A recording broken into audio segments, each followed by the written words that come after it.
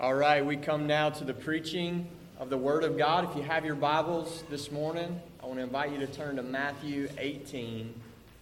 Matthew 18.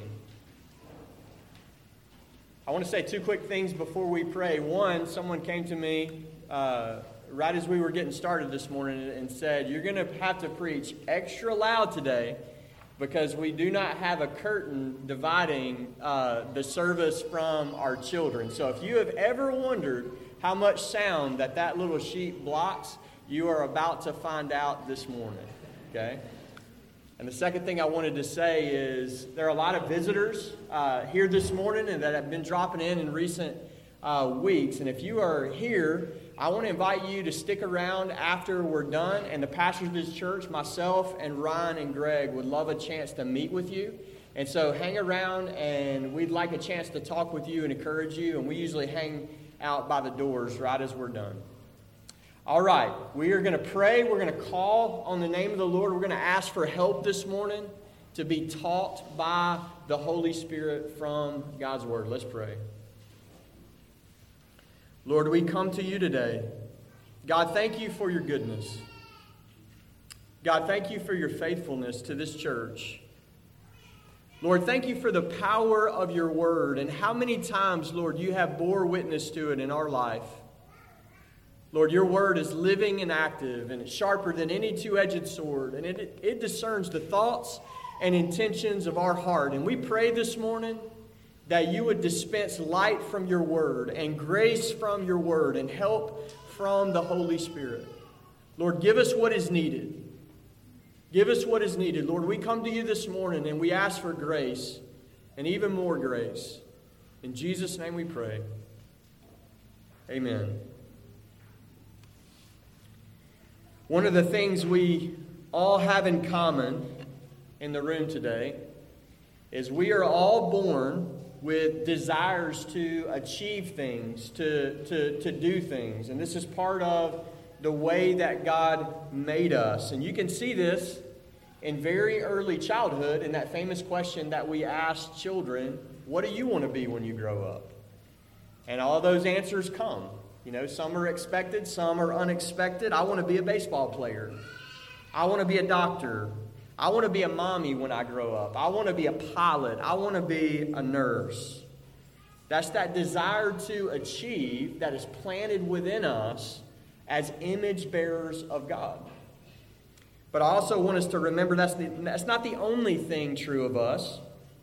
Another thing we all have in common is that we are born with a sinful nature. We are descendants of our fallen forefather, Adam. We have a sinful nature from the moment of conception that is constantly focused on self. By nature, we love ourselves. By nature, we live for ourselves. And so by nature, not only are we ambitious and do we have ambitions to do things, we have sinful ambitions. Disordered desires to achieve. Either we desire to achieve the wrong things or we desire to achieve the right things for the wrong reasons or in the wrong ways. And the best biblical word to describe the centrality of self in the fallen man is the word pride. And that's what we're going to talk about this morning. We're going to talk about pride. Pride is a sin that every child of Adam is guilty of because it's deeply ingrained in our sinful nature. And even among Christians, regenerated Christians, pride is a sin that we have to constantly put to death. By nature, we are prideful, and only by the grace of God can we become humble and walk humbly before our God. And the very first step in becoming a humble person and growing in humility is to realize you are prideful. It's just true. If you can't ever admit that about yourself, you have no chance at humility. It starts right there. We are a prideful people that need to humble ourselves before God and man. And the Lord Jesus loves us. He loves us. He does not leave us in our pride. He doesn't leave us in any sin. He desires to confront it. He wants to deal with it. He wants to shine the light of His Word on our pride. And that's how I want to encourage you to come to the Word this morning with that heart of a sick patient going to a doctor, as we come to the Lord Jesus, our teacher, with that prayer saying, "Help me, Lord. Help me, Lord. Kill my pride." Let's read God's Word together this morning. Matthew 18, the first 4 verses. We'll jump right in. At that time, the disciples came to Jesus saying, "Who is the greatest in the kingdom of heaven?" And calling to him a child, he put him in the midst of them and said, "Truly I say to you, unless you turn and become like children, you will never enter the kingdom of heaven. Whoever humbles himself like this child is the greatest in the kingdom of heaven." This is God's Word to Grace Community Church this morning. I want us to get our eyes on verse 1, and our passage begins in verse 1, where the disciples express that sinful ambition that we just talked about. They expressed it in the form of a question to Jesus Christ. And the question is this: who is the greatest? Who is the greatest? And I want you to notice 3 things about this question. Number 1, I want you to notice that this question has a sinister religious twist to it. Okay? The question is not who is the greatest king, who is the greatest ruler, who is the greatest father, who is the greatest husband, who is the greatest athlete, not who is the greatest doctor. This is not who is the GOAT. The question is, who is the greatest in the kingdom? This is a question of spiritual pride and Christian greatness, spiritual greatness. And that question reveals that they see in themselves as in a competition with one another to be the greatest Christian, the greatest, to have a reputation as the greatest servant of Jesus. This is spiritual pride. As we read the Gospels, we find out that this is not the only time that this theme shows up among the 12, where Jesus has to lean in and correct the way that they're thinking. This happens often. You see it again just in Matthew's Gospel. It happens again in Matthew 20. Happens again in Matthew 23. We're in Matthew 18. We're on the road to the cross in Matthew 26. And so as Jesus approaches his final days where he is going to be withdrawn from this world, it's like he keeps having to drill this discipleship lesson in these men, that it's the lowest ones who will be exalted in his kingdom. It's the lowest ones. Now, I think the repetitive nature of this theme in the gospel should be a warning to us. And here's what I mean.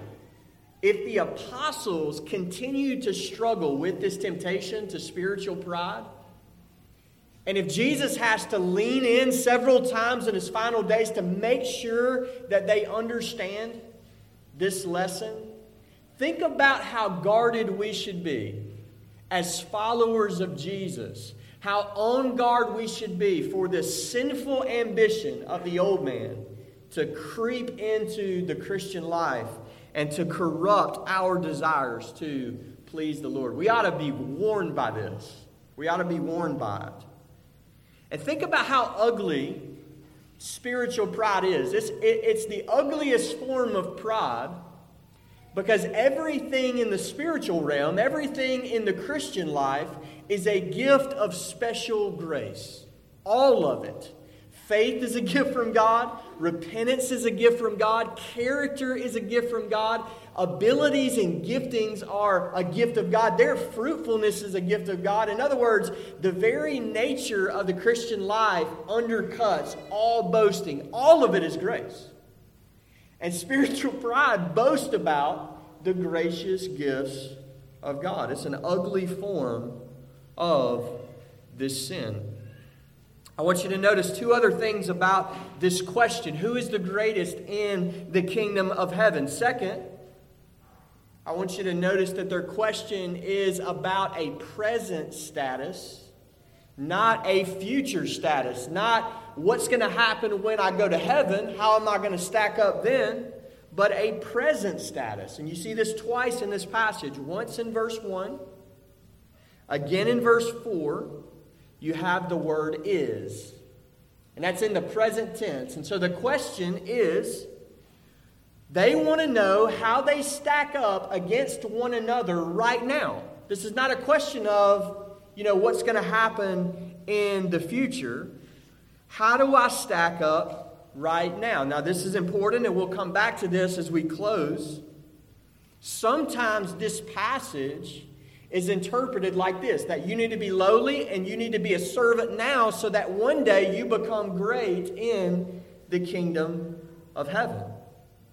You need to serve and you need to be humble now so that you can get what you really want, greatness and notoriety in the kingdom of heaven.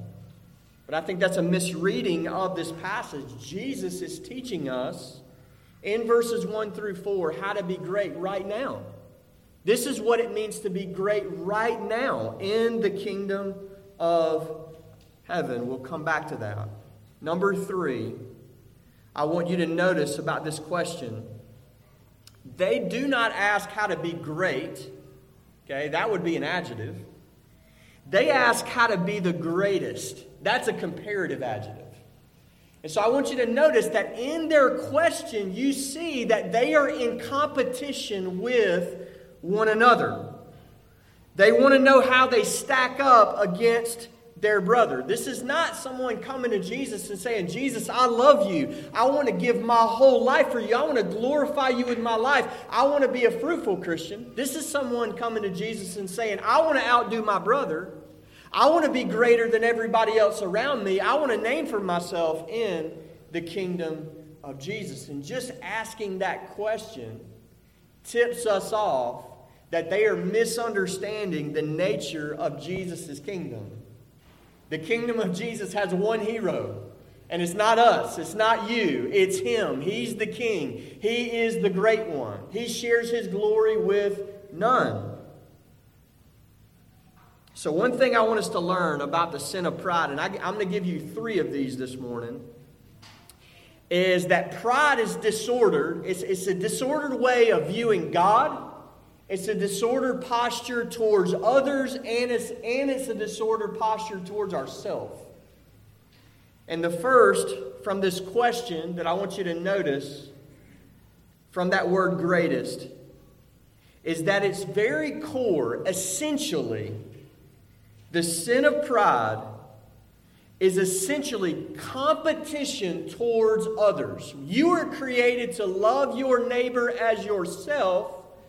Pride is that disordered posture to your neighbors that you see yourself in constant competition with those around you. Pride is wanting to outdo others, have more than others, to be more highly esteemed than others, more powerful than others, thought to be smarter than others, more beautiful than others, more prominent than others, and on and on and on. This is why 2 synonyms of pride in Scripture are the words boasting on the one hand and coveting on the other. Both of those words are a disordered posture towards our neighbors. And what does boasting do? They both see yourself in competition towards your neighbor, but in a different way. Boasting looks at your neighbor and says, I got something you don't, ha-ha. Competition. But envy and coveting is that posture towards your neighbors where they have something you don't. You see yourself in competition with them and you want it. Both of those are forms of pride and this sinful, competitive desire to outdo or outhave one another. C.S. Lewis explains this well, the competitive nature of pride, in his essay, which he titles The Greatest Sin. In one of the chapters of his book, Mere Christianity, he says this: Pride is essentially competitive. Pride gets no pleasure out of having something, only out of having more of it than the next man. We say that people are proud to be rich or clever or good-looking, but they are not. They are proud of being richer or cleverer or better-looking than others. If everyone else became richer or cleverer or good-looking, there would be nothing to be proud about. It is the comparison that makes you proud. The pleasure of being above the rest. I want you to know that about this sin. Pride is always asking this question, this internal dialogue in the human heart. How do I stack up against everybody else? And I want to say this, what a wicked monster to unleash in the human heart. What a wicked monster. And many of us across this room could bear witness to this, of the bitter fruit that comes in our life when we begin comparing ourselves to one another. This is a wicked, wicked monster in the human heart. And Jesus mercifully confronts it. He mercifully confronts this pride in his disciples. And what he does is the Lord Jesus redefines greatness. He says, you want to be great? Okay, that's fine, but you're aiming for the wrong thing. And there's a verse that Ron mentioned last week, Romans 12, verse 2. And the Apostle Paul tells us, don't be conformed to the world, but be transformed by the renewal of your mind.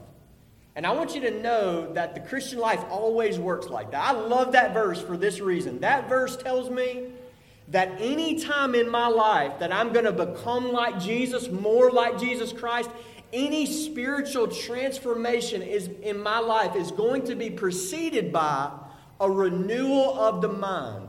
That God is going to change the way I think. He's going to throw some light from His Word on something. I'm going to see it in a way I've never seen it. And that's going to be the catalyst of spiritual transformation. That's what Jesus is doing here. He sees a problem in their life. They're thinking about greatness wrong. And so He's going to pump their mind full of light, full of truth. He wants them to be transformed by the renewal of their mind. And so Jesus begins to redefine greatness. And we see this in verse 2. Jesus brings forward an object lesson. And we are told that He takes an unexpected one and sets this child in their midst.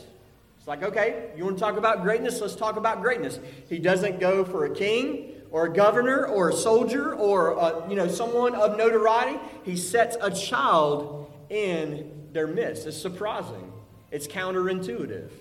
And so many times in the Gospels we see this, that Jesus' kingdom is that upside down kingdom, or you could call it the right side up kingdom. Is this completely opposite of the value system of this world. He sets a child in their midst to draw their attention to true greatness. What is it about a child that Jesus wants to draw their attention to? Now, as we read the Bible, we learn a lot of things that the Bible teaches us about the nature of children and the nature of sin and the extent of depravity. And so we know that Jesus cannot be saying or cannot be drawing attention to, look how innocent this child is. Look how morally innocent this child is. That is the greatest in the kingdom. The kingdom of Jesus is full of Jesus and sinners, and that's it. Okay? Jesus and sinners, and that's it. So Jesus is not drawing attention to the moral innocence of this child. Our Bible tells us that we were brought forth in iniquity. We were conceived in sin. That's the language of King David in Psalm 51. You know, Jesus is using this child as an object lesson, and I want to mention at least two things that He intends to draw their attention to as He puts that child in their midst. One is the trusting disposition of children, and we'll come back to that in just a moment. And the second is the lowly status of children. By nature, they have a trusting disposition and a lowly status. I believe that's the object lesson as Jesus sets that child in their midst and calls attention to greatness and His kingdom. Let's take the first one first. Children by nature trust their parents. The younger the child and the healthier the family, the clearer this principle is. Children by nature trust their parents. Loud thunderstorm in the middle of the night. Kid wakes up scared, crying. Who do they run to? Mama and Daddy. That's a natural thing. Nobody had to teach them to do that. Okay? 4:30 in the afternoon, belly's growling. Child runs. And who do they ask? What's for dinner tonight? Mom and Daddy. Okay? In other words, there's something ingrained in this parent-child relationship that children learn that their parents are the ones that take care of their needs. The younger the child, the healthier the family, the clearer that principle. By nature, children also have a lowly status. So think about it. In the hierarchy of the family, they're not at the top, they're at the bottom. They're under the authority of their father. They're also under the authority of their mother. They have the lowest status in the family. Now, as we transition to adulthood from children to adults, both of these things change. Both of these natural dynamics change. We transition from that trusting dependency on our parents to self-sufficiency. And rightly so. I mean, it's fine and good and maybe even cute for a 7-year-old to say, Mama, what's for dinner tonight? But if you're a 30-year-old asking your mom what's for dinner tonight, something's wrong. You cook your own dinner, right? We get that. Like there's some kind of natural progression here that if that childlike dependency on my parents stays too long, something's off, something's wrong.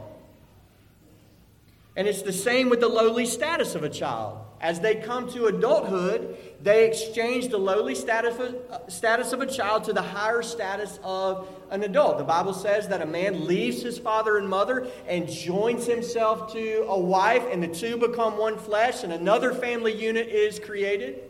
Another hierarchy, so to speak. That's the object lesson.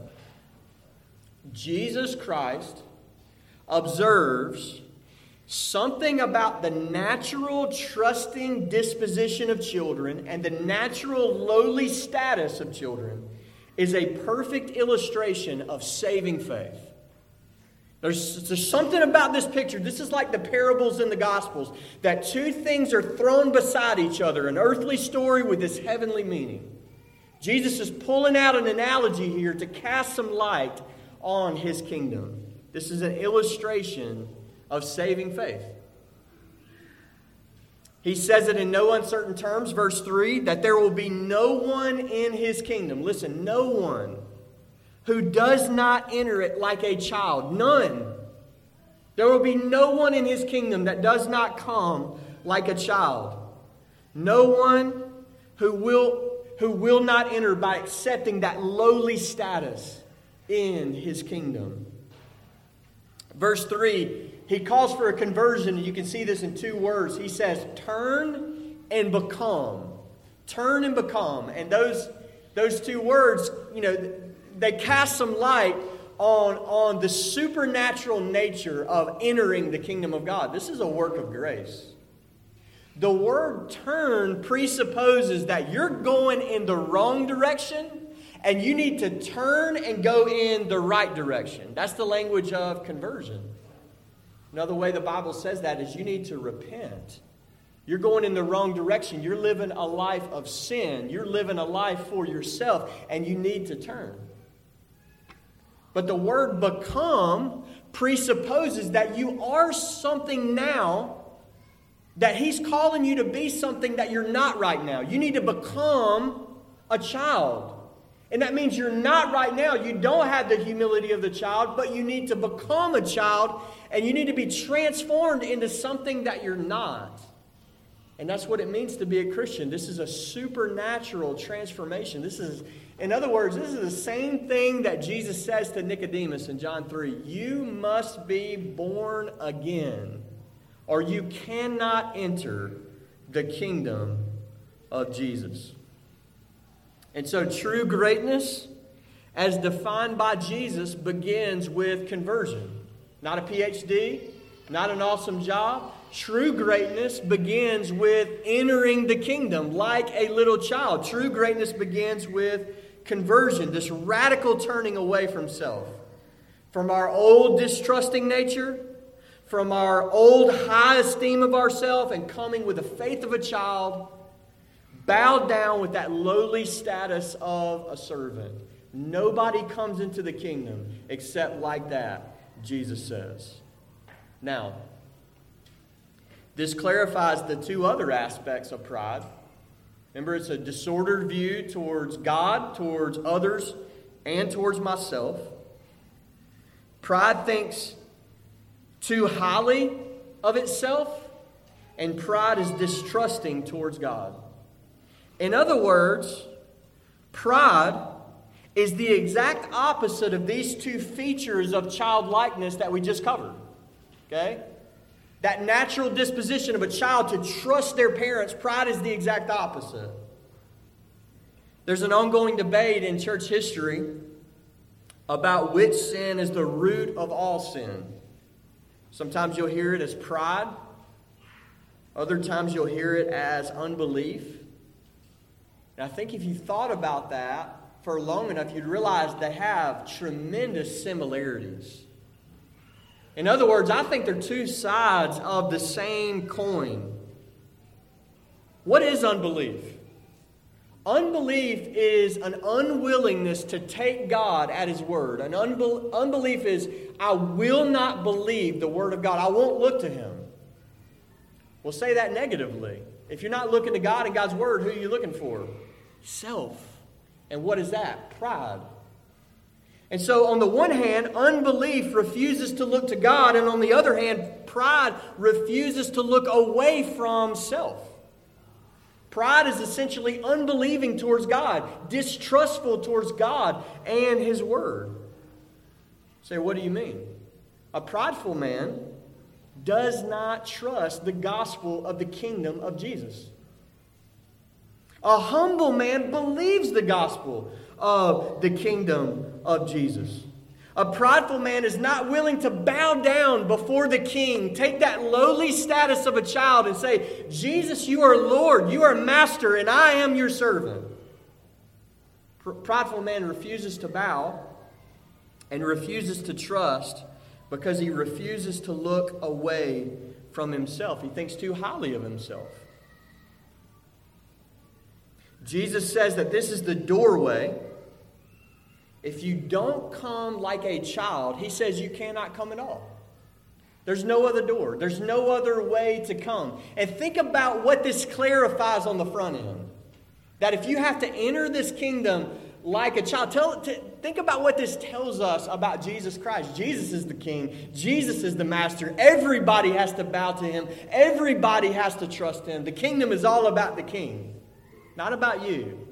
You can't smuggle that ego into the kingdom. It gets handled right on the front end, right at the door, right at the entry point in the kingdom.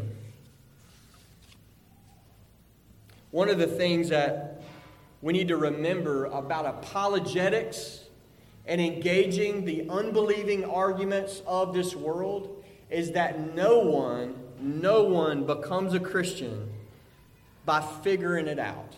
Nobody. You don't come in the kingdom like that. It can be helpful. It can knock down a lot of, obstacles in your way.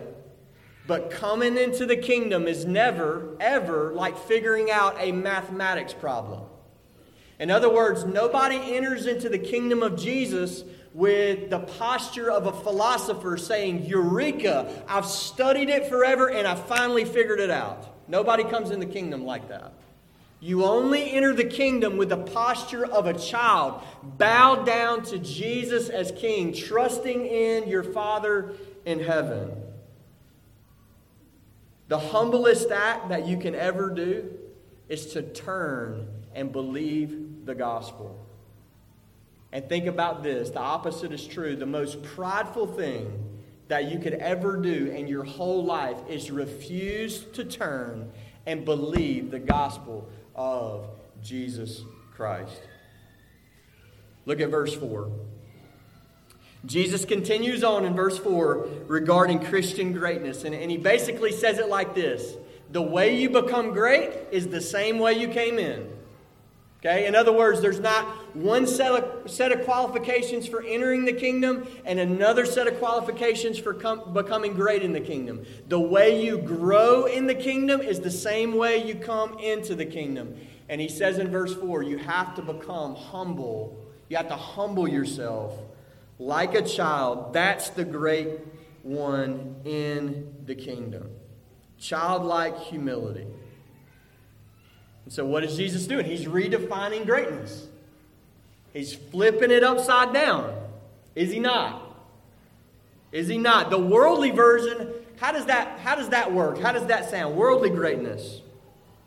Well, worldly greatness is like a pyramid scheme with the VIPs at the top and everybody else down up under them. But Jesus flips this and he says, no, the great ones in the kingdom embrace the lowly role, not the VIPs at the top, but the lowly role. They are servants. They are humble. They are childlike. That's greatness in the kingdom of Jesus. Let's come full circle. Christians, if you want to please God with your life, and you do if you're a Christian, you love Him. You have not seen Him, but you love Him. If you want to please God with your life, Jesus is teaching here that you have to get over yourself. You have to. Your worst enemy is you. You have to get over yourself. We find a commandment in the Gospels. One of the ways that Jesus calls the crowds to respond to His teaching is, if anyone desires to follow me, he must what? Deny himself. Following Jesus is denying yourself. They're mutually exclusive. They're mutually exclusive. To follow Jesus as Lord is to deny my old master, myself. We have to get over ourselves. Some of you think much too highly of yourself. I mean, just think about that. That's why this warning is here in God's Word. It's here to awaken that in us, to convict us of our sins. Some of you think too highly of yourself. It's just true. Whether it's too highly of your abilities, your character, your opinions, your achievements, your family, your marriage, your occupation, your body, and on and on and on. And here's the thing. You have to stop believing your own propaganda. You're not that great. Jesus is great. You're really not. You're not that great. This is one of the best things that you could possibly do if you're struggling with this is, number one, get married, okay? And number two, join a church. And I say that for this reason. Peter says it this way, 1 Peter 5:5, clothe yourself with humility towards one another. Towards one another. Humility is discernible in relationships. I mean, think about it. Everybody can be a legend in their own mind if you never have to deal with people. But what happens when you get in that marriage relationship or in this covenant membership, local church membership, a relationship with one another where this pride, it just leaks out, it comes out. You can't believe your own propaganda. You have to get over yourself. Jesus is not impressed with any of us. I mean, think about that. He's just not. And He never has been. He's never been impressed with any Christian like, man, I really got to have you on my team. It never happens that way. The greatest Christian in the history of the church had to be washed in the blood of Jesus Christ. We are sinners. He is the King. Some of you have desires to do and achieve. Spiritual desires. To achieve things for the Lord that have been hijacked by sinful ambition. In the same way that they come to Jesus, they want to be a great Christian. They want prominence and notoriety. Some of you are dealing with that. let Jeremiah 45:5 land on you this morning. I love the clarity of this verse. Do you seek great things for yourself? Seek them not. That's the word of God. Seek them not. Don't do that. This is a road to nowhere. Jesus is trying to awaken us with His Word. We're thinking about it wrongly. Greatness for ourselves is a wrong way of thinking about it. Childlike humility. That's what He's drawing us to. Childlike humility. How do we do this? So maybe this is where you are this morning. Okay? I want to think about it rightly. I want to pursue humility. I want to fight pride. I want to get this right. I want to heed the Word of God. How do we do it? How do we do it? I want to make the question even sharper than that. Think about how the world that we live in, the generation that we live in, makes this such a heightened fight, heightened temptation for pride and vanity and the love of self. I don't know if you ever realized this before, but we live in the generation of selfies. I mean, that's pretty new on planet Earth. You can Google this afternoon. Maybe you've wondered, I wonder how many selfies are uploaded to the internet every day. What if the answer was 93 million? That's the world that we live in. And so to sharpen the question, how do Christians crucify self and kill pride in a world of selfies, in a world of self-love? How do we do it? One answer, it's the wrong answer, is the path of self-deprecation. Self-deprecating.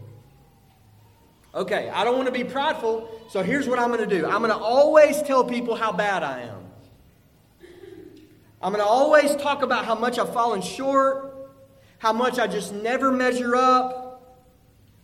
And this is often mistaken in the church for humility. It's not real humility.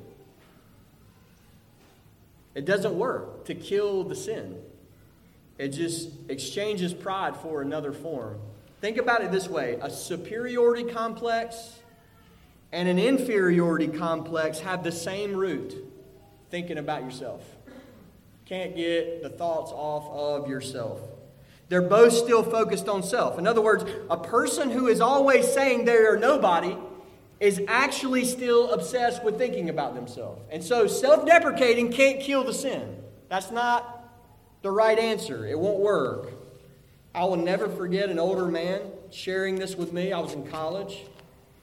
And he shared with me the similarity of a boasting heart and a doubting heart. And he said they're both prideful because both of them set aside the righteousness of Jesus Christ. And so I want you to think about that. Both of them refuse to look to Christ and look to self. The boaster enters into the presence of God, ignores the righteousness of Jesus, and says, Lord, look what I did. Draws attention to his performance and to his works. But the doubter does the same thing in a different way. The doubter enters into the presence of God, sets aside and ignores the righteousness of Jesus and says, Lord, look what I did. And draws attention to his sins. And can't get eyes off of self and that gaze fixed on the Lord Jesus Christ, the object of faith. In other words, both of those dispositions to look to self is essentially pride. We were made for Christ. We were made to gaze upon Christ. And I'm telling you, that perspective will change your life. Self-deprecation is not the path to humility. We need a Christward gaze. The answer is not self-deprecation, but in self-forgetfulness. True humility is self-forgetfulness. It's not thinking less of yourself, that you think you're a 5 and you need to think you're a 3 on a scale. It's just stop thinking about yourself, period. It's that self is crucified and set to the side. It's not entering into the picture, exercising its dominion. It's denied, crucified. Self-forgetfulness. C.S. Lewis again, he says this, do not imagine that if you meet a really humble person that they will be what most people call humble nowadays. He will not be the sort who is always telling you he is a nobody. Probably all you will think about them is that they took a real interest in you. He will not be thinking about humility because he won't be thinking about himself at all. That sounds like Philippians 2:3, that the Word of God commands us to consider others as more significant than ourselves. That's real humility. Not just telling everybody how awful you are, but that crucified ego that actually for the first time is set free to serve others, to love others.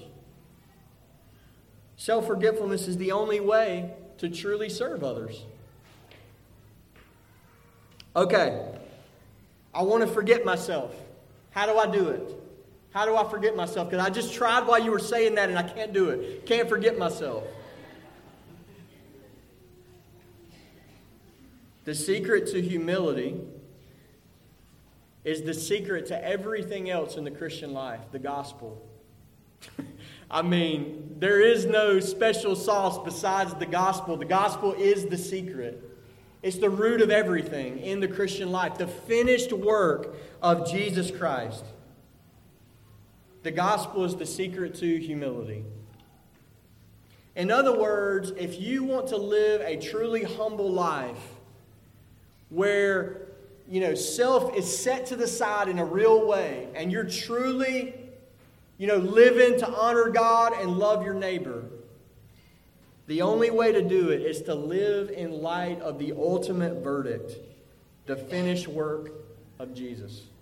I want to invite you to turn with me to 1 Corinthians 4, and I want you to get your eyes on two verses very quickly.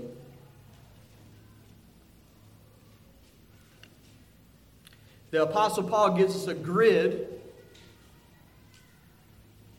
for 3 different courtrooms. Let's read it together.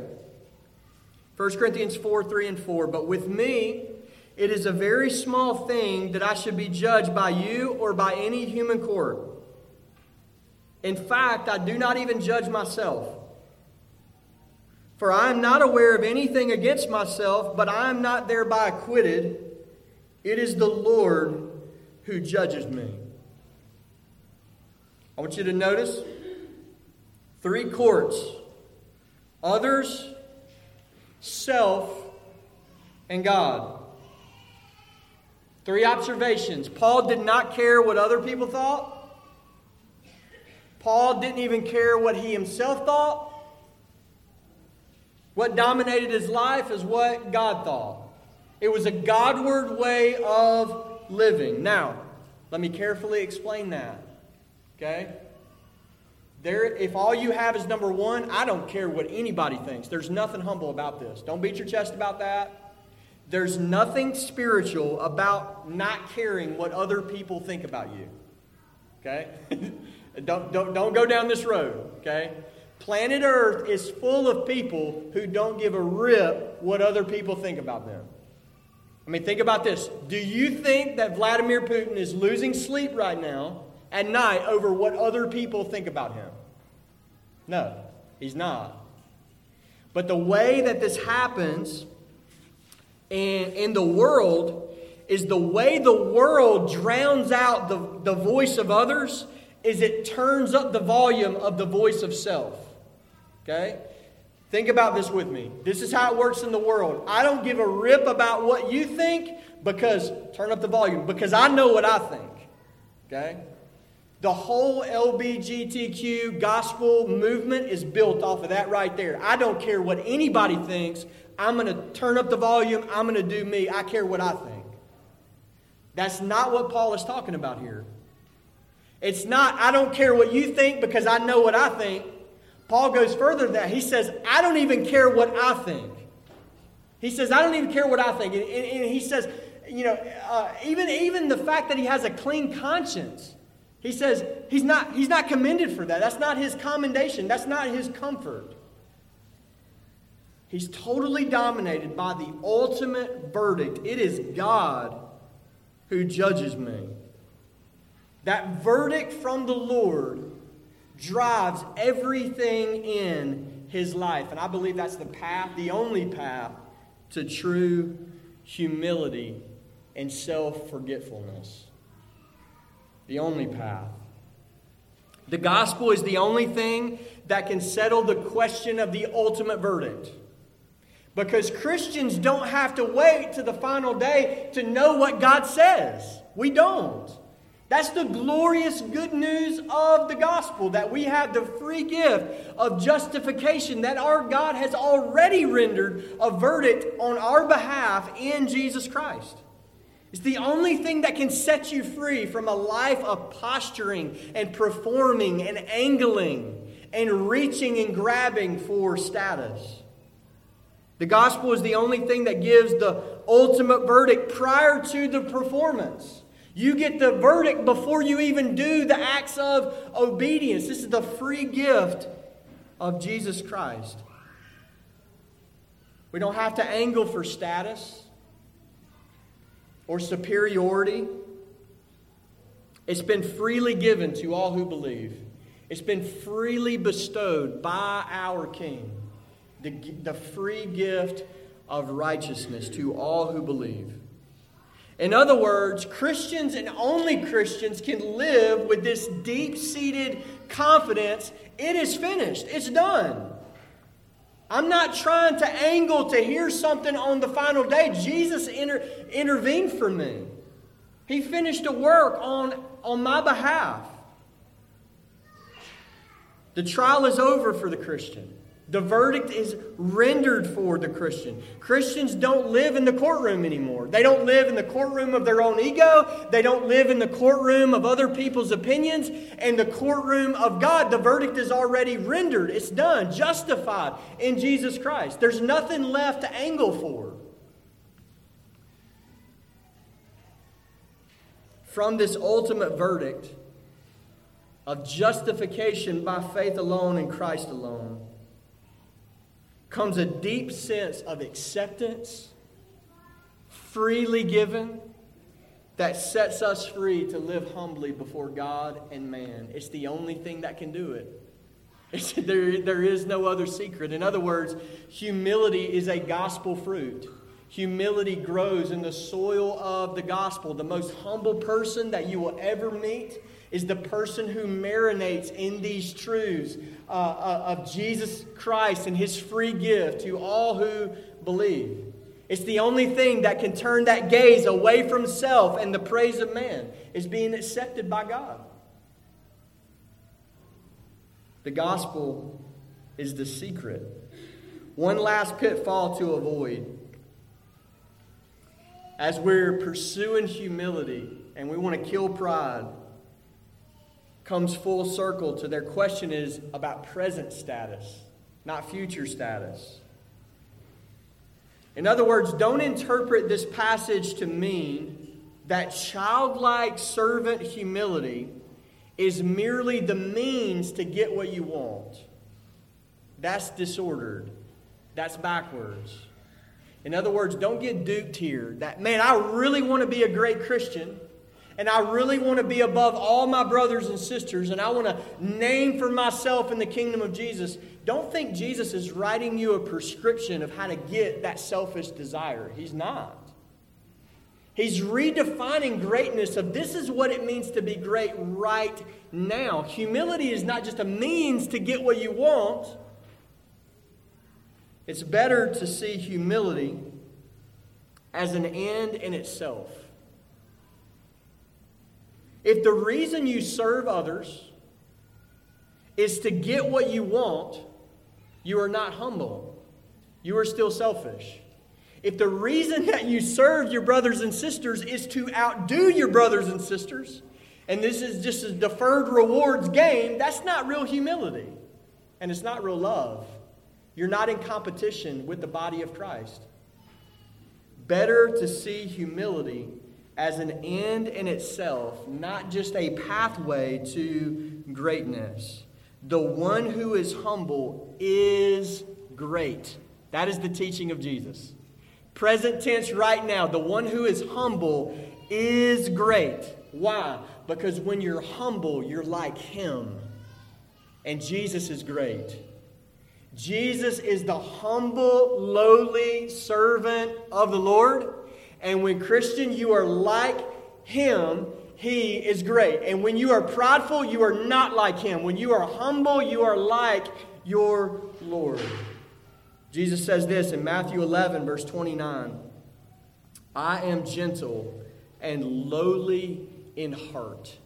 Lowly in heart. That's what that word humility means. Is that lowliness, that low posture before God and man. Two paths. If you want to be thought of as great, then the world has a lot of schemes to sell you. So if what you want is to be thought of as great, there's a lot of wisdom that the world would be glad to sell you. Path number 2. But if you actually want to be great, not just thought great, but actually be great, then humility is the way. The way of Jesus Christ. In Mark 10, verse 45, Jesus said that He came not to be served. That's amazing. That is amazing that the one who was equal with God didn't count equality with God as something to be grasped, but He took on the form of a servant. He emptied Himself, became obedient to the point of death, even death on the cross. It is amazing that He came from eternity into time not to be served, but to serve. And Jesus says to give His life as a ransom for many. How much, Christian, how much should you love humility? How much should you highly esteem it? It's at the very core of the Christian gospel. It is the servant heart of Jesus. It is the servant heart of Jesus that drove Him to give His life as a ransom for many. No servant heart in Jesus, no gospel. How much should you love humility and lowliness and that servant status, the servant of the Lord? It is that heart in Jesus Christ that drove Him to pay our debt, to give His life as a ransom for many, and it couldn't have been any other way. It had to be that He didn't come to be served, but to serve. Our hands weren't clean enough to serve Him. We had to be washed in the blood of the Lamb. We couldn't serve our way to heaven. I want you to love this about your Savior. He is gentle and lowly. I want you to highly esteem humility. And don't neglect it. Don't set it to the side. Don't ignore it. It's at the very center of Jesus' answer of greatness in His kingdom. And so, brothers and sisters, let's resolve to pursue humility by the grace of God and the help of the Holy Spirit. Let's pray. Lord, we lift up our hearts to You today and we ask for grace. Lord, we pray that Your word would run to and fro in our lives and in this church today, and that You would cause it to bear fruit. Lord, we pray for enduring conviction of our sins of pride. God, thank You for Your love. Thank You that You don't leave us in our sin. Lord, please speak to us from Your word and change us, Lord. Make us like our Savior. Lord Jesus, we love You, and in Your name we pray. Amen. Let's stand together. And totally 100% unplanned, let's sing How Great Thou Art. Oh Lord,